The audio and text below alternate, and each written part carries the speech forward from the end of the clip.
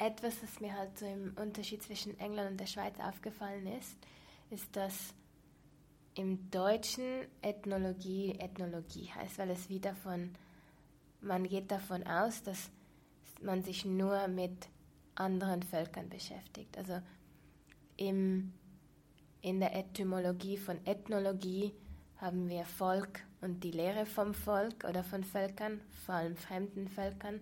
Und in der Anthropologie haben wir die Lehre vom Menschen. Und ich denke, dieser Shift so ein bisschen zum Menschen und nicht zum Volk oder zum anderen, die Other, ist wichtig. Und ich denke, mit diesem Ansatz kann man eigentlich als Disziplin sehr viel zum Verständnis anderer Menschen, egal ob fremd oder eigen oder Anthropology at home, kann man eigentlich sehr viel dazu beitragen und halt auch, ich denke, einen Dialog aufbauen.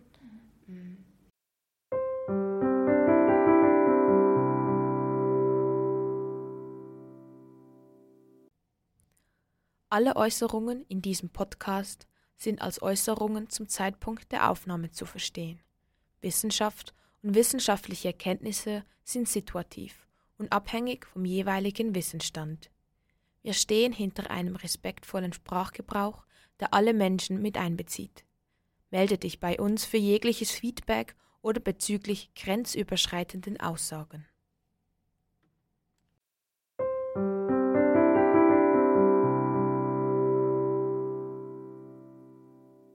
Herzlich willkommen, Kiah. Mein Name ist Olivia. Ich studiere Ethnologie und Islamwissenschaften und ich bin Teil des Fachvereins, nehme unter anderem die Podcast-Folgen auf und du bist Teil der Reihe Was forscht eigentlich?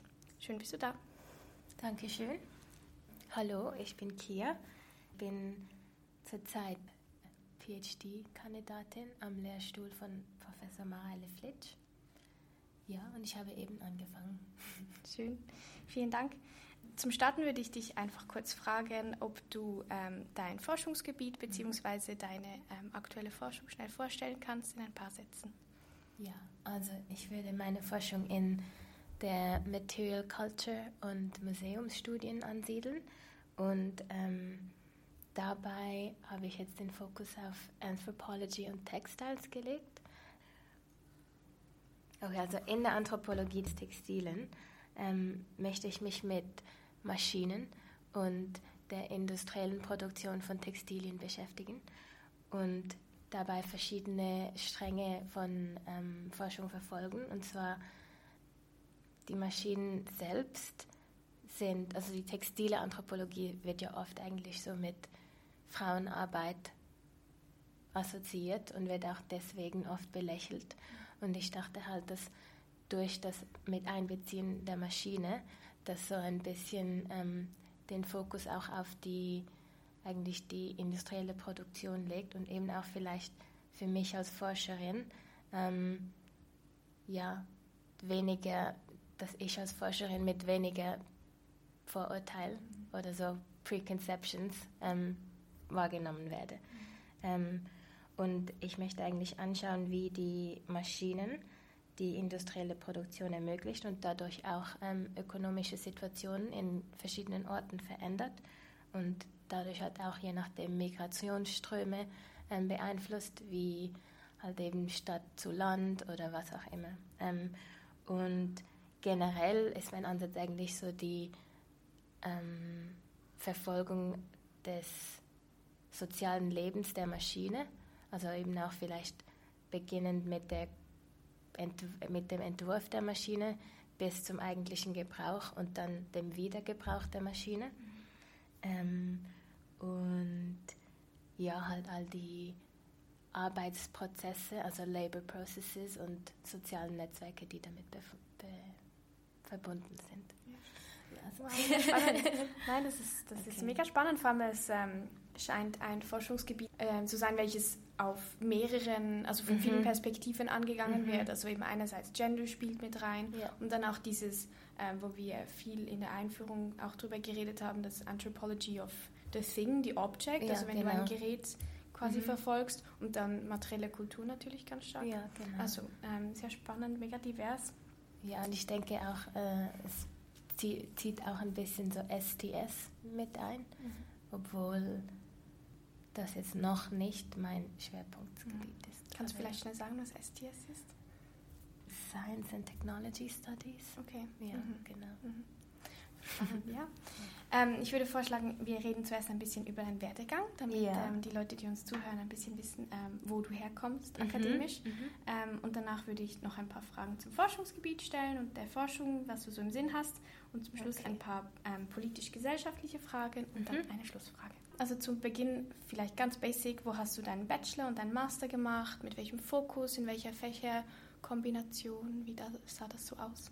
Okay, also ich habe meinen Bachelor in London gemacht, am University College London. Und ich habe meinen Bachelor in der klassischen Archäologie gemacht. In England gibt es nicht ein Haupt- oder Nebenfach. Es gibt aber die Möglichkeit, Fächer oder Classes in anderen Instituten und Departementen zu nehmen. Ich habe dort viel auch in der Geschichte und in der Klassik gemacht, aber dann gemerkt, dass mich eigentlich der koloniale Aspekt der Geschichte der Archäologie am meisten interessiert und halt eben auch die ganze Sammlungsgeschichte oder dieses materielle Einsammeln des Empires am meisten interessiert. Und habe dadurch dann eigentlich ein Programm gesucht, das sich so auf Museumsstudien bezieht für meinen Master.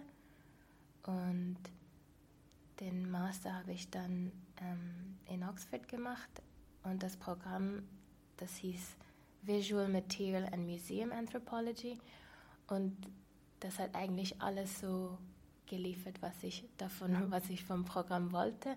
Und zwar war das am Pitt Rivers Museum angesiedelt und wir hatten eigentlich hauptsächlich Unterricht am Museum, aber auch eben mit gewissen, also man könnte auch sagen, dass das Programm eigentlich alle nicht Social Anthropology Stränge der Wissenschaft in der Anthropologie eigentlich ein bisschen eingesammelt hat und was daraus gemacht hat.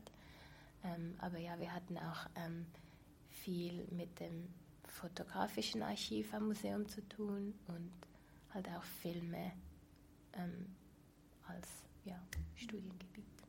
Das heißt, dann wurde dieses Interesse von dir auch wieder aufgegriffen in Bezug auf Kolonialisierung und diesen Objekten. Also, ja, genau. Wir hatten viel halt auch, wir beschäftigten uns viel mit der Sammlungsgeschichte des Museums und anderen Museen selbst und halt auch mit eben dieser Verfolgung eines Objekts, mit dieser Objektbiografie. Und ich glaube eben, so dieser Ansatz am Materiellen hat mich halt in die Archäologie gebracht, also so diese Möglichkeit, eigentlich menschliches Tun oder menschliche Gedanken anhand von materiellen Überresten oder einfach Materialien so wie zu rekonstruieren oder zu deduzieren. Und das haben wir dann auch weiter im Master verfolgt und ja, das fand ich sehr spannend. Wir hatten halt auch natürlich die Möglichkeit, gewisse Aspekte der Sozialanthropologie und andere Anthropologien wie Cognitive and Evolutionary Anthropology uns auch anzuarbeiten. Aber ja, für mich war das wie eigentlich ein sehr guter Übergang. Und auch in meinem Programm hatten wir viele Leute, die auch zum Beispiel von der Kunstgeschichte kamen, von der Archäologie, Anthropology, Geschichte. Also es war sehr gemischt. Und ich glaube, wir hatten alle so ein Interesse eben am Ding. Ja. Wie hast du denn diesen Studiengang gefunden? Ja, also ich wusste eigentlich, dass ich gerne weiter in England studieren würde.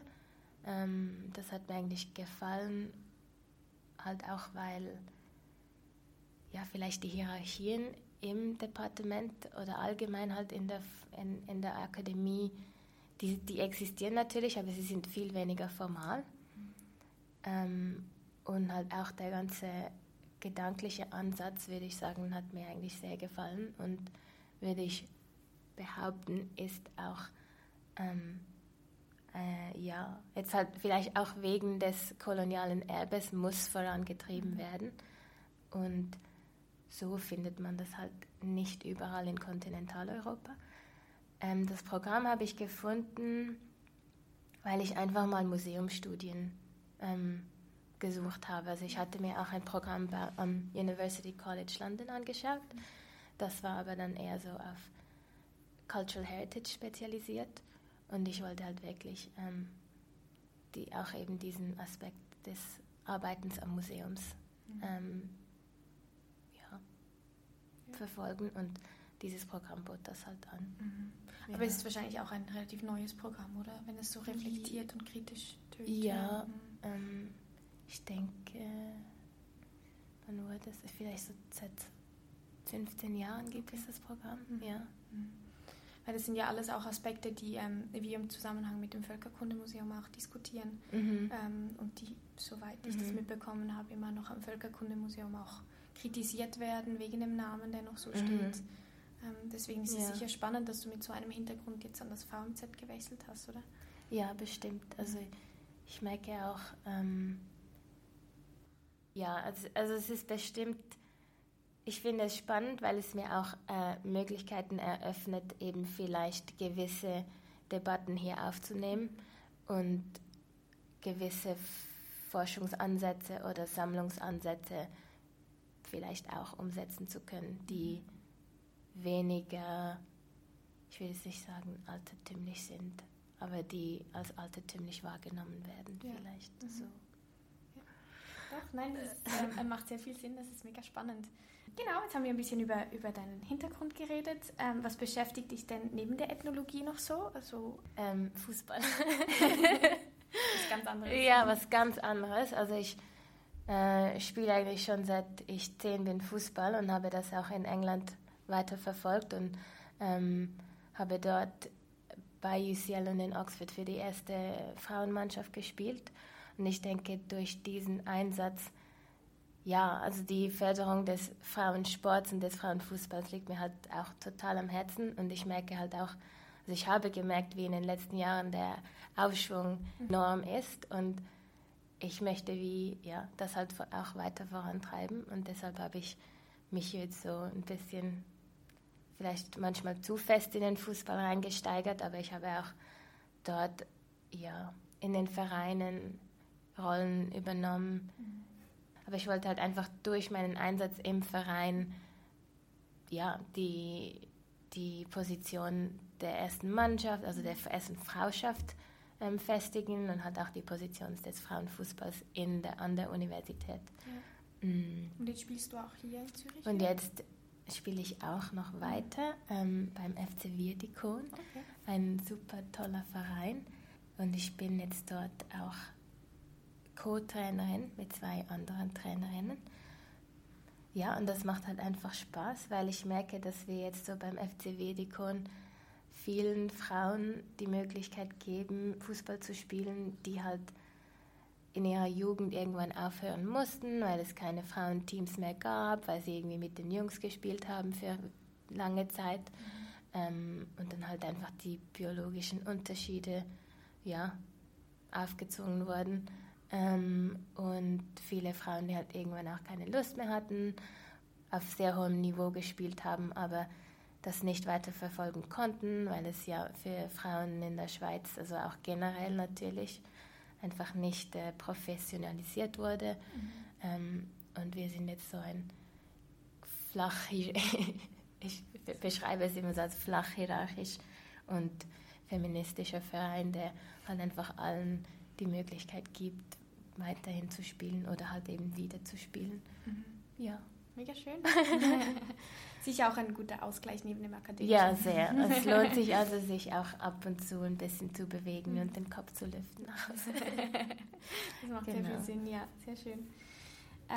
Genau, dann würde mich noch wundern nehmen, ob du nebenbei noch Care-Arbeit leisten musst ob du anderweitig noch Verantwortung wahrnehmen musst und inwiefern das vielleicht schwierig ist, miteinander zu verbinden. Also momentan, ich weiß halt nicht, wie fest man Care-Arbeit auch einfach als die Aufrechterhaltung von sozialen Beziehungen bezeichnen kann. Aber ich denke, also Kinder habe ich keine. Aber Eltern halt, die sind nicht krank, aber sie sind halt einfach auch froh, dass ich wieder in Zürich bin. Und ich versuche halt auch viel Zeit mit ihnen zu verbringen. Aber jetzt direkt etwas zur Care-Arbeit und wie die akademische Karriere oder die Arbeit am Völkerkundemuseum das beeinflussen würde, könnte ich jetzt nicht sagen. Okay, ja. Danke. Vielleicht eine Frage, die ein bisschen vorgegriffen ist, die du vielleicht auch noch nicht beantworten kannst. Also du bist jetzt an deiner Dist dran, strebst du auch wirklich einen Lehrstuhl an? Möchtest du in der Akademie bleiben oder weißt du das noch nicht? Also ich weiß eigentlich, meine ideale Position wäre eigentlich als Kuratorin an einem universitären Museum, weil ich jetzt, ich muss nicht unbedingt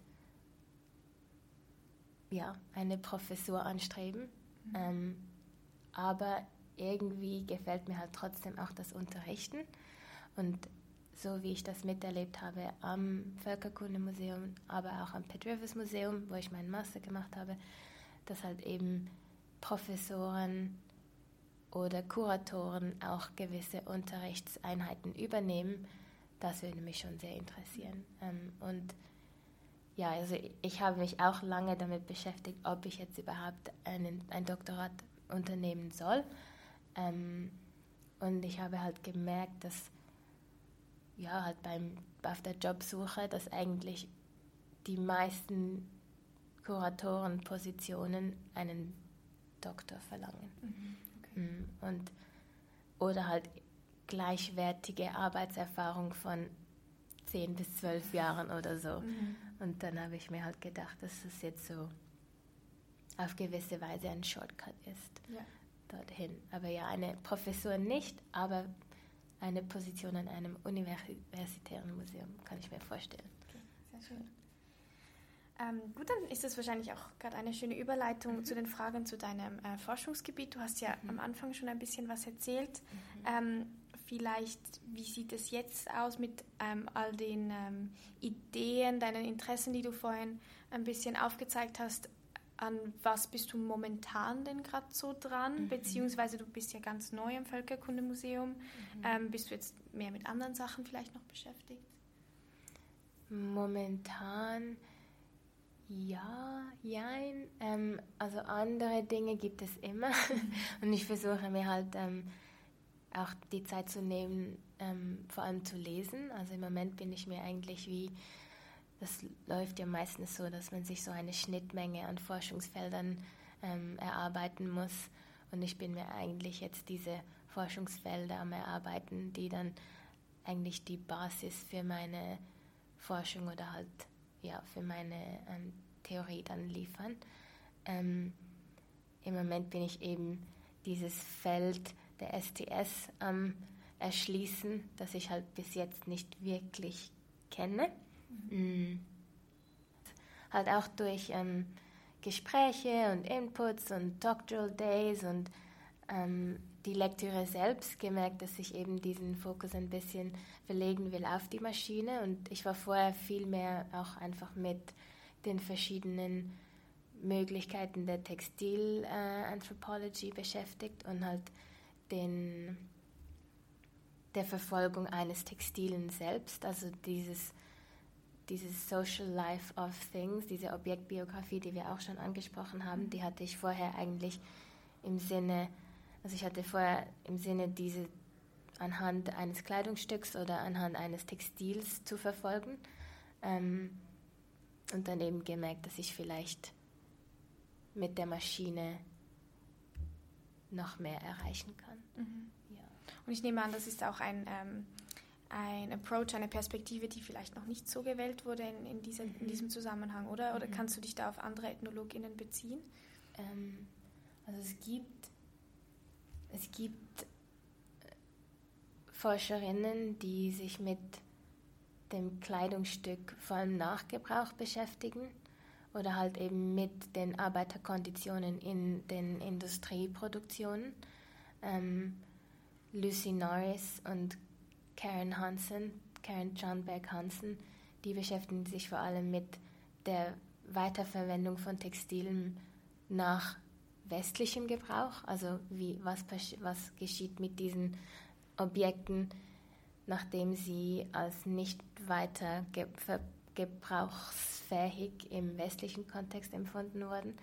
Und Lucy Norris verfolgt dann zum Beispiel Mäntel weiter, wie sie in Indien geschreddert werden und dann neu in Erste-Hilfe-Decken umgewandelt werden.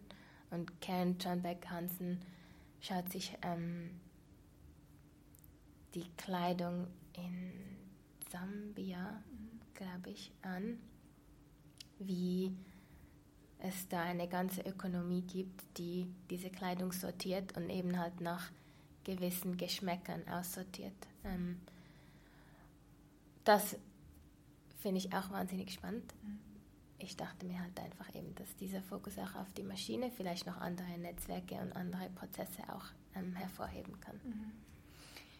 Im Zusammenhang mit Maschinen fällt mir vor allem die visuelle Anthropologie ein. Also ich habe mich ein bisschen mit der visuellen Anthropologie beschäftigen können über den Sommer, weil ich Teil einer Summer School dazu war. Und wir haben da einige Filme, glaube ich, angesprochen oder geschaut, wo die Maschine im Zentrum stand. Und wenn ich das richtig im Kopf habe, sogar auch welche, die sich mit Textil beschäftigen. Also ich nehme an, du beziehst auch die visuelle Anthropologie dann ein in deiner Vorbereitung jetzt. Ja, das das tue ich. Ich habe auch eben durch mein Masterstudium schon viel Input über Film erhalten und verfolge das auch sehr gerne weiter jetzt. Ich finde auch eben die visuelle Anthropologie liefert auch, wir werden vielleicht später ja noch darüber sprechen, aber so für wen dann überhaupt die Forschung ist und wie die Forschung zugänglich gemacht werden kann. Und ich denke, die visuelle Anthropologie liefert da eine wunderbare Option eigentlich, um die Forschung auch ein bisschen anders anzugehen, erst einmal, und dann auch anderweitig zu verteilen und zugänglich zu machen. Noch etwas würde ich gerne erwähnen, und zwar auch jetzt weil ich ja mein Doktorat am Museum schreibe, an einem ethnografischen Museum, möchte ich eben auch die Maschine so ein bisschen ins Museum bringen, weil wir oft halt Objekte haben am Museum, textile Objekte, die wir mit einer Kultur assoziieren, mit einer Region assoziieren, die aber dann eigentlich durch the lack of the machine ein bisschen romantisiert wird und dadurch auch vielleicht den Kontext, in dem er hergestellt wird, also das Textil hergestellt wird, auch verniedlicht auf eine Art, oder? Oder vielleicht auch in eine andere Zeit einstuft, also in eine andere Development-Stufe, die wir also vielleicht auch unbewusst in uns tragen. So. Und ich denke, durch den Zugang zur Maschine hoffe ich auch, dass eben diese Textilien nicht nur als handgewoben, handgestrickt, Backstrap Bloom, all diese, genau. Und dann eben auch viel mit Frauen assoziiert, genau. Mit Frauenarbeit, genau. Und als Skill ein bisschen auch abgewertet dementsprechend. Ja. Okay, ja, das ist mega spannend. Du hast schon ein bisschen erwähnt, eben dein Forschungsschwerpunkt verschiebt sich jetzt ein bisschen mit der DIS. Würde es mich jetzt wundernehmen, du stehst noch ganz am Anfang in der Vorbereitung. Wie sieht es denn aus? Access und Finanzierung und Sprachkenntnissen, weißt du schon, in welchem Rahmen du das umsetzen möchtest, deine DIS? Ja, also das sind auf jeden Fall Überlegungen, die man sich anstellen muss.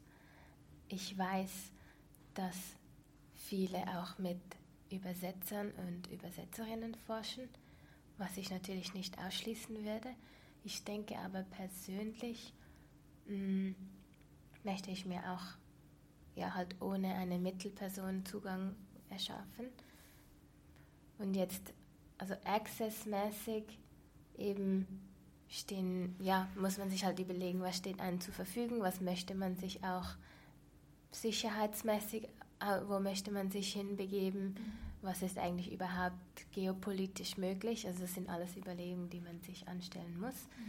Für mich mit der Maschine und dem Textilen habe ich mir halt verschiedene Regionen um den Atlantik angeschaut, also Nordküste Amerika oder Schottland oder hoher Norden Englands, weil ich einfach, so maybe it's a too easy option, aber ich weiß einfach, dass ich mich dort auf jeden Fall zurechtfinde und es gibt dort halt auch dieses Phänomen der kleinen Textilmühlen oder Textile Mills, die aufgehen und alte Maschinen wiederbeleben. Und auch kleinere so Manufakturen? Kleine Manufakturen, die halt eben auch much smaller, small-scale farmers unterstützen. So halt lokal quasi dann. Genau. Und eigentlich... Also Wolle, die quasi dort kommt und dort verarbeitet wird. Dankeschön. Genau. Ja. Das, denke ich, wäre eben auch ein spannender Ansatz, um eben diese Labor Processes anzuschauen.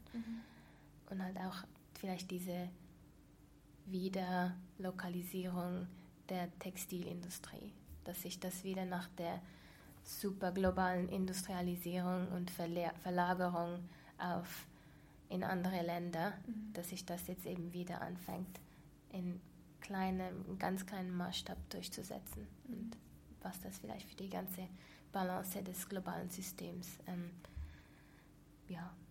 bedeutet, möchte ich halt auch anschauen. Das ist mega spannend, weil ich glaube, das ist ein Trend, der auch im urbanen Raum gemerkt wird. Ja. Also ich glaube, nur schon in Zürich merken wir mehr und mehr, dass die Produktion, die lokale Produktion und dieses Zurückfinden, dieses Wiederbeleben von Mechanischem, von Maschinen immer mehr wieder im Fokus steht. Ja. Und das ist genau auf Textilien, finde ich, mega wertvoll, weil wir ja wissen, was die globale Textilproduktion für schlimme Konsequenzen nach sich zieht. Genau, ja. Schön. Spannend. Ich arbeite im Secondhand, deswegen sind mir diese Themen auch relativ wichtig. Genau, aber dementsprechend in England wirst du mit den Sprachkenntnissen sicher keine Mühe haben. Ich denke es nicht. Und du hast vorhin noch die Finanzierung angesprochen, weil ich ja Assistentin bin. Also das ist jetzt vielleicht so ein bisschen zu detailliert, wie der ganze Finanzierungsprozess läuft.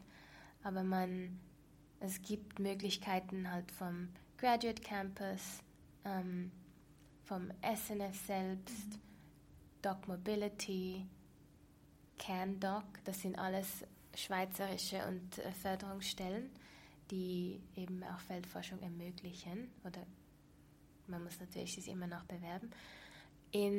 Als Assistentin kann man oder muss man unterrichten. Man kann aber auch kompensieren, das heißt, man übernimmt mehrere Lehreinheiten, die man dann wie vorkompensiert, für wenn man Feldforschung macht. Und wenn ich jetzt zum Beispiel, das habe ich vor, nächstes Frühjahr 2 Unterrichtseinheiten übernehme, dann kann ich im Herbst ohne Unterrichtseinheiten eigentlich in die Feldforschung gehen. Und ich kriege aber trotzdem die gleiche Unterstützung, also den gleichen Lohn, weil ich wie vorgearbeitet habe. Ja, das ist so etwas. Und dann zusätzlich gibt es kleinere Travel Grant, auch den Junior Research Committee Grant, den man anfordern kann. Genau. Das heißt, du hast vor, nächsten Herbst zu forschen? Ich hoffe es, ja. Und dann ist es ein halbes Jahr oder wie lange? Ja, ich denke ein halbes Jahr und dann im Frühjahr würde ich idealerweise ein Austauschsemester machen. Ah. Genau. Und weißt du schon wohin? Dort, wo mein Second Advisor sein wird, den ich noch nicht habe. Okay. Und dort wirst du auch unterrichten müssen? Oder? Ich denke es nicht. Dort würde ich, also idealerweise würde ich dann die Forschungsergebnisse gleich mit dem Second Advisor auch noch besprechen können und auswerten können und dann vielleicht eben in neue Richtungen gelenkt werden und so weiter. Vielleicht verfolgst du konkrete Ziele bei der Forschung? Also wenn wir so über Textilien reden, kann es vielleicht sein, dass du so eben diese Aufwertung von lokalem Textil vielleicht auch ein bisschen unterstützen möchtest mit deiner Forschung? Ja. Das und halt auch einfach vielleicht generell diese Wertschätzung des Handwerks, auch die Wertschätzung der Maschine, Langlebigkeit von Objekten, die wir herstellen, egal ob das in kleinem Rahmen ist, egal ob das eben ein handgestricktes Textil ist oder eine halt riesige industrielle Maschine, die ja auch schon so viele Ressourcen braucht und dessen Langlebigkeit eigentlich auch enorm wichtig ist. Ich denke, das sind so Ziele, die ich verfolge, obwohl ich die ja selbst wenig, also jetzt vor allem in Bezug auf die Maschine, wenig umsetzen kann, aber ich versuche halt irgendwie zu zeigen, dass das Sinn macht, dass man so diese Stewardship of Objects eigentlich ja, sich als, wie sagt man dem, so Attitude eigentlich vornehmen soll. Das Mindset ein bisschen, ja. Ja, genau, Mindset. Ja, und ich glaube, das sind ja auch Sachen, die du im Völkerkundemuseum auch ein bisschen umsetzen kannst. Also ich habe gesehen hier, also du bist ja wahrscheinlich die Assistentin der Kuratorin, wenn ich das so mitbekomme. Ja, so, genau, also war an dieser Ausstellung. Okay, ja, und da konntest du auch mit Workshops und so das ein bisschen in die Öffentlichkeit tragen. Genau, ja. Ja, ich denke, diese Workshops sind auch wichtig, einfach weil sie, obwohl wir eigentlich ein sehr kleines Publikum meistens erreichen, das sehr frauenlastig ist und über 60. Aber trotzdem, nein, also man erreicht eigentlich schon auch ein großes Publikum, halt einfach durch den Besuch der Ausstellung und ich denke, eben weil wir auch eine Handwerksstation eingebaut haben und halt es optisch auch einfach sehr ansprechend ist, gibt es, glaube ich, viele Leute, die halt auch so ein bisschen etwas aus dieser Ausstellung mitnehmen, wie sie vielleicht auch mal eine Flicke einbauen können, wie sie mal vielleicht ein Textil sonst noch reparieren können, es besticken können und durch diesen kleinen Akt des Zeitaufwendens halt eben auch vielleicht ein bisschen das Textil aufwerten und es vielleicht auch ein bisschen länger braucht. Super. Also du hast es schon ein bisschen angesprochen, also du unterrichtest am Institut, bist gleichzeitig Assistentin am Museum und musst dich auf deine Disk konzentrieren, oder? Genau.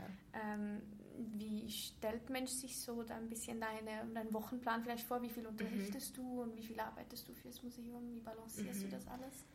Ja, also theoretisch bin ich 60% angestellt und habe 2 Stunden Lehre, also unterrichte 2 Stunden.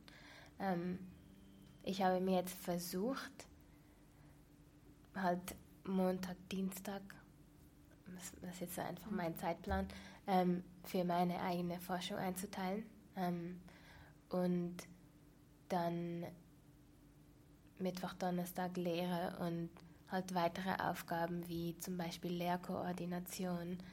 Ich habe von meinem Vorgänger Raphael Schwere die Vertretung oder im Junior Research Grant Committee übernommen. Also diese Admin-Dinge nehme ich mir halt dann weiter vor und Freitag ist dann halt auch wieder so der Tag, wo ich dann wieder einen Wochen-Recap mache und versuche ein bisschen zu lesen und mir halt da vorwärts zu kommen. Ja. Und unterrichten tust du eine der Einführungsübungen, richtig? Genau. Ja. Das macht mir eigentlich sehr Spaß.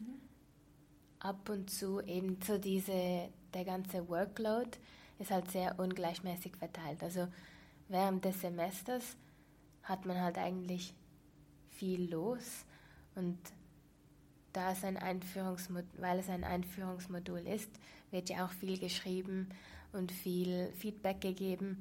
Und das mache ich wirklich gerne, weil ich halt auch finde, es ist wirklich, ich habe ja auch total von Professoren und Unterrichten profitiert, die sich halt auch Zeit genommen haben und who cared. Also vielleicht, ja, du hast vorher die Care-Arbeit angesprochen, also ich denke, so das Unterrichten ist für mich auch so ein Act of Care.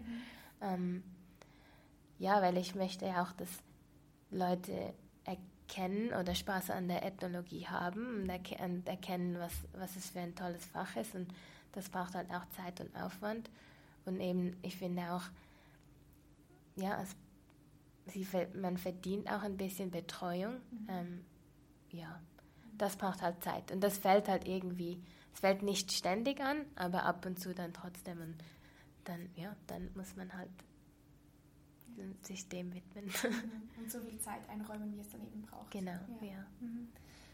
Das ist vielleicht gerade schon eine gute Überleitung zu den Fragen, die ich mir ein bisschen gestellt habe in Bezug auf deine neue Position im Institut. Ich stelle mir das relativ schwierig vor, wenn du hast davor nichts mit dem ISEK zu tun gehabt, hast nicht hier studiert, dann hier in einen neuen Raum zu kommen und direkt Lehrverantwortung zu bekommen. Wurdest du da gut aufgefangen und eingeleitet quasi, oder musstest du dir sehr viel selber erarbeiten und selber zusammenstellen?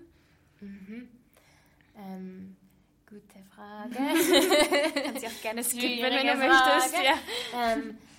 Nein, also ich habe durch meine Arbeit als kuratorische Assistentin an der Ausstellung halt schon gewisse Dynamiken mitgekriegt. Also ich glaube, das ISEK war mir nicht vollständig fremd.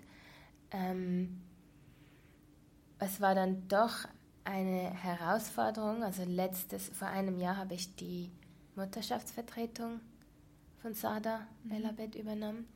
Und da wurde ich halt einfach mit einbezogen, und man ging halt davon aus, dass ich mich schon bereits auskenne, eben wegen meiner Position am Museum. Da musste ich mir sehr viel selbst erarbeiten. Eine solche Herausforderung schreckt mich nicht ab, ist aber trotzdem eine Herausforderung, also es bleibt anstrengend. Ich merke auch jetzt, also alle, die das jetzt hören und mich letztes Jahr als Unterrichtsperson hatten, ich merke auch jetzt, dass ich, dadurch, dass ich es schon einmal gemacht habe, auch ein gewisses Selbstverständnis entwickelt habe oder ein Selbstbewusstsein, das vielleicht auch das Unterrichten ein bisschen vereinfacht. Also ja, vielleicht unnötigerweise war ich mir der Verantwortung sehr bewusst, dass das jetzt eben Erstsemestrige waren, die bei mir im Unterricht saßen.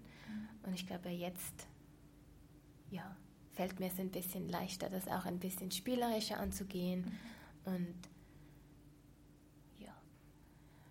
Wie siehst du es denn so mit der Verantwortung der Ethnologie in der Gesellschaft oder vielleicht auch der Geisteswissenschaften, der Sozialwissenschaften generell? Also ich denke, etwas, das mir halt so im Unterschied zwischen England und der Schweiz aufgefallen ist, dass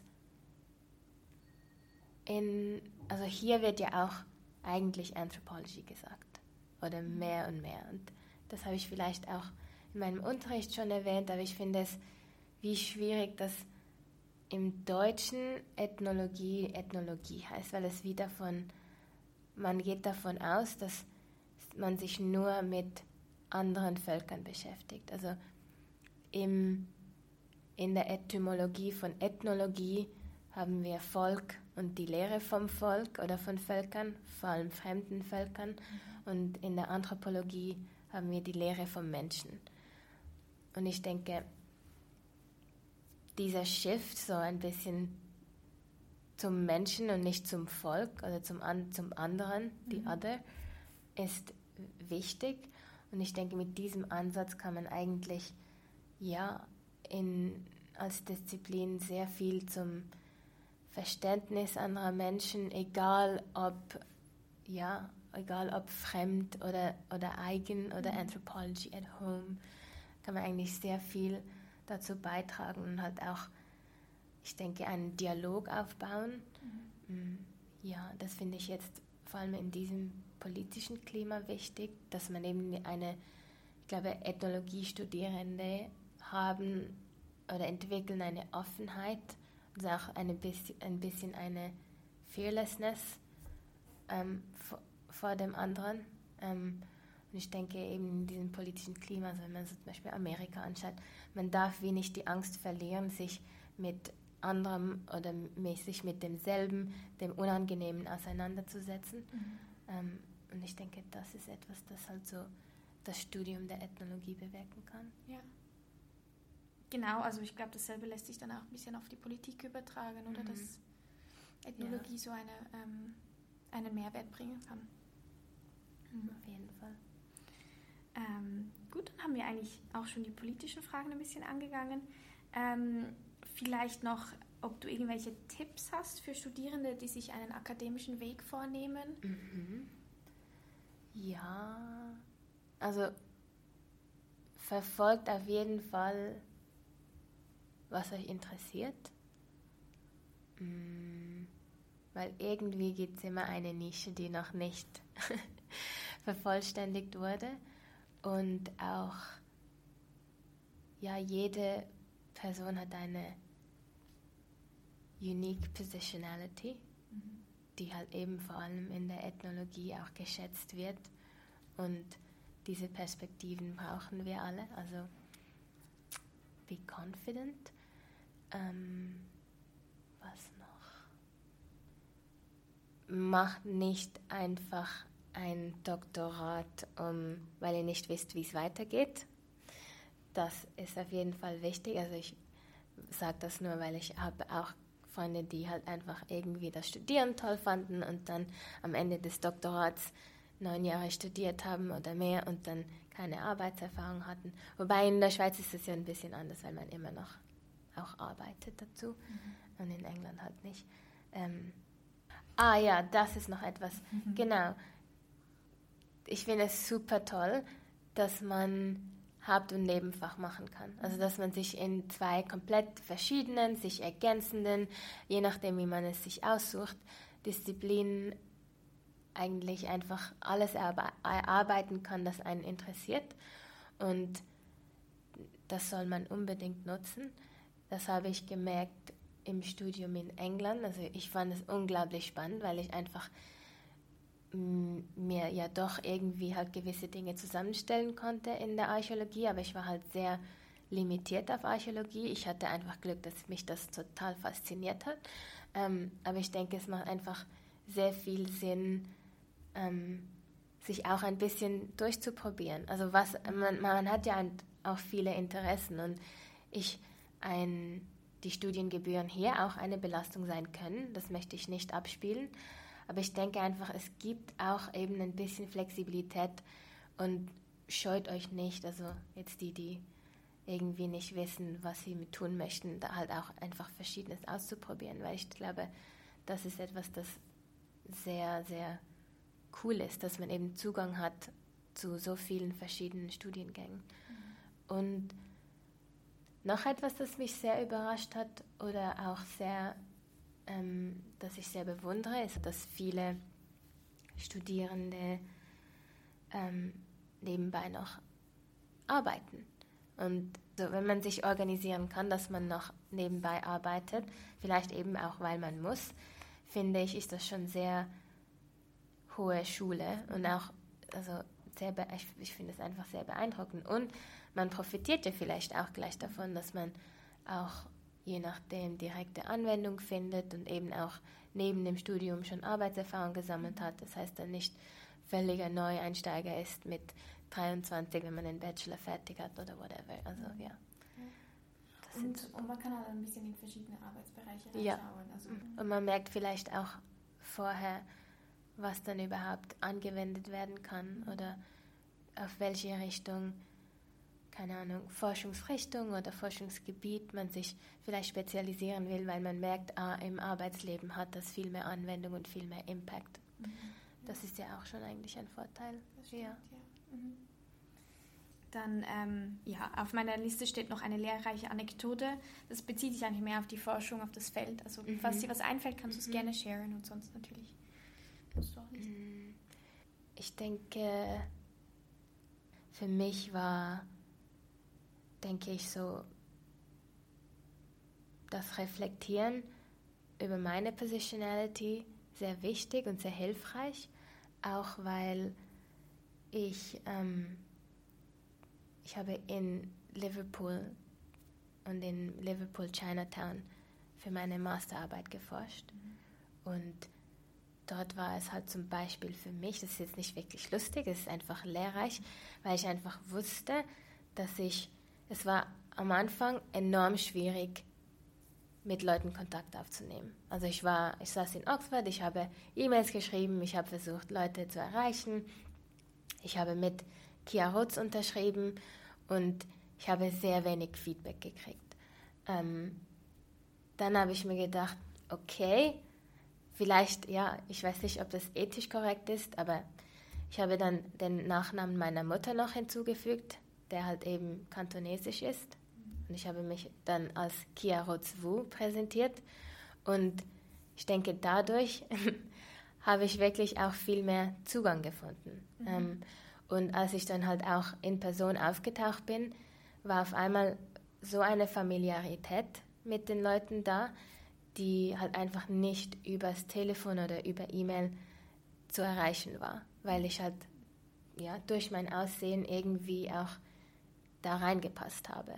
Und ich denke, als lehrreiche Anekdote, man muss sich halt einfach bewusst sein, wie man wahrgenommen wird. Und das kann einen helfen, es kann einen nicht helfen, man kann es ausnutzen, man kann es nicht nutzen. Ich weiß nicht, aber das war für mich auch es war für mich aber auch ein schöner Moment, weil ich wie mal gemerkt habe, I belong. So, also ich stach nicht heraus. Meine Forschungsteilnehmer fühlten sich wohl. Es war nicht irgendwie so, sie ist zwar aus der Schweiz, aber I can still relate. Ja. So, genau. Mega schön. Wie lange ging dann am Schluss dein Masterprogramm? Also, oder wie viel davon war die Forschung? Also 2 Jahre war das Programm und 2 Monate die Forschung. Okay. Ja. Und da Liverpool ja eigentlich auch von Oxford sehr zugänglich war ich auch nach den 2 Monaten Forschung ab und zu noch dort und habe noch weitere Interviews geführt oder halt irgendwie Sachen geklärt, Orte nochmals fotografiert, auch in anderen Jahreszeiten. Ja. Hast du deine Forschung den Informantinnen zurückgetragen? Ja, ich war dann nochmal dort und habe halt einfach meine Masterarbeit mitgebracht. Das war jetzt nicht besonders spannend für sie. Also so wie es gibt auch, ich weiß auch von Leuten, die dann sehr viel Feedback gekriegt haben. Für sie war es eher so, okay, was machst du jetzt mit diesen Fotografien? Was machst du jetzt mit unserer Situation? Und dann habe ich dann noch einige kleine Artikel geschrieben in verschiedenen Studierendenmagazinen, um auf die Situation des Liverpool Chinatowns. Es gehen immer mehr Restaurants zu. Es ist wie halt auch nicht so gut erschlossen, obwohl es eigentlich halt eben in der ganzen Narrative von Liverpool immer wieder als Emblem des Multikulturalismus gebraucht wird, ist der eigentliche Ort halt nicht wirklich gut erschlossen und auch nicht gut besucht. Und ich denke, es war schwierig, weil ich in diese Situation reingestoßen bin und man halt von mir dann erwartet hat, dass ich etwas ändern kann. Ich denke, das ist auch vielleicht nochmal so ein wichtiger Punkt, den sich Forschende überlegen müssen, halt auch es ist ja nicht ein Nehmen des Forschenden, es ist wechselseitige Beziehung oder eine gegenseitige Beziehung, bei der auch die Forschungsteilnehmer etwas von einem erwarten können. Und ja, man muss sich halt auch bewusst sein, dass eben Erwartungen entstehen und wie viel man dann auch schlussendlich überhaupt erreichen kann, so in dieser Situation. Super, dann würde ich schon eigentlich vorschlagen, dass wir zu der Schlussfrage übergehen. Okay. Wir fragen zum Schluss unsere PartnerInnen jeweils, ob sie ein nicht ethnologisches Buch oder vielleicht auch einen Film oder ein anderes Medium zur Empfehlung haben und vielleicht, wieso dich dieses bisschen geschickt hat. Ja. Ja, also das Buch, das ich mir eigentlich auch schon vor diesem Interview als Empfehlung überlegt habe, ist Interior Chinatown von Charles Yu. Und ich glaube, es hat sogar den amerikanischen Buchpreis gewonnen. Es ist ein sehr lustiges Buch, aber halt auch ein sehr trauriges Buch. Es ist in Form eines Screenplays geschrieben und geht eigentlich es ist eine Illustration der Rassismusdebatte in Amerika und wie eigentlich die asiatische Perspektive nicht wirklich in das Black and White oder in den Black and White Diskurs passt. Das hat mich halt sehr beschäftigt und mich auch sehr getroffen und ich fand, er hat das wirklich wunderschön auch dargestellt und eben auch sehr humorvoll. Das kann ich sehr empfehlen. Es liest sich sehr leicht, weil es eben ein Screenplay ist und halt hauptsächlich irgendwelche Dialoge sind. Und ja, Film habe ich mir auch noch einen überlegt, und zwar ein Film von Roman Signa, der Künstler. Jetzt weiß ich gar nicht mehr genau, wie der Film heißt. Wir können dann vielleicht noch eine Notiz zum Podcast schreiben. Aber der Film ist eigentlich einfach eine filmische Dokumentation von Roman Signas künstlerischem Werk. Und auch er ist ein sehr humorvoller Künstler, der halt gerne laute, also er braucht viel Feuerwerk, er braucht halt irgendwelche Lautsprecher, um sein Schnarchen in einen isländischen Vulkan hinein zu projizieren. Also es ist alles sehr lustig und ja, charmant. Super Empfehlungen, nein, mega gut. Werden wir sicher auch im Podcast dann unten verlinken. Danke. Vielen lieben Dank, dass du hier warst und all meine Fragen so detailliert beantwortet hast. Hat mich mega gefreut. Ja. Danke, dass du mich eingeladen hast.